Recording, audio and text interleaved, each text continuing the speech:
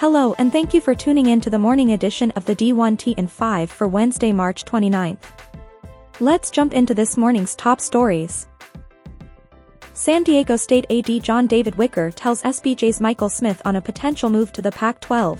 Elevating to the Power 5 is what we've been working toward. We're not a flash in the pan. We've been successful over a long period. We're headed to the Final Four, and in football, we're 7-4 against Pac-12 schools since 2016.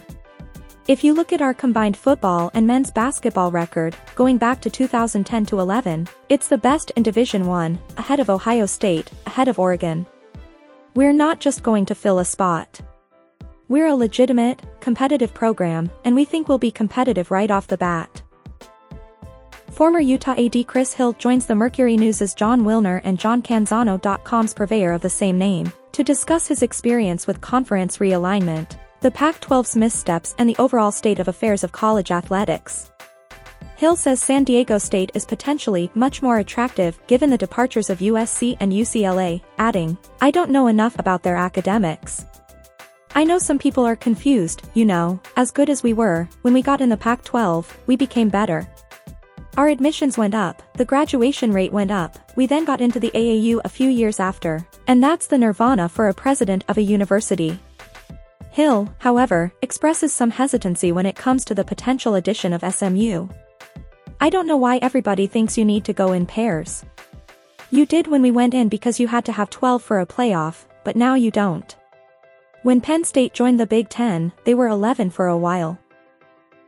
MEAC Commissioner Sonia still sits down with the RTM Podcast Network's Frankie Darcell to discuss a variety of topics, including her initial work to keep the conference together and her vision moving forward. Stills explains that while several PWI leagues were scrambling amid conference realignment to ensure they had 6 teams to retain their AQs, the MEAC was able to remain stable because its members play for the Celebration Bowl. "Because we're not playing for AQ, we're fine. They need us. We don't need them." So, it's getting that mindset that we are in a place of strength and believe that we are.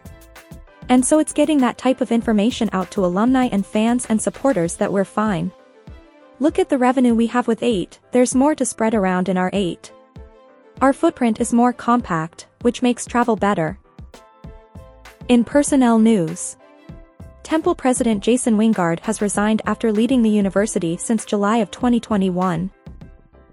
Houston has named Virginia Associate AD for Facilities and Operations Jason Bauman as Associate AD for Facility and Event Management Operations. Elite 8 viewership for the NCAA Women's Basketball Tournament increased 43% year-over-year, with a record average of 2.2 million viewers per game.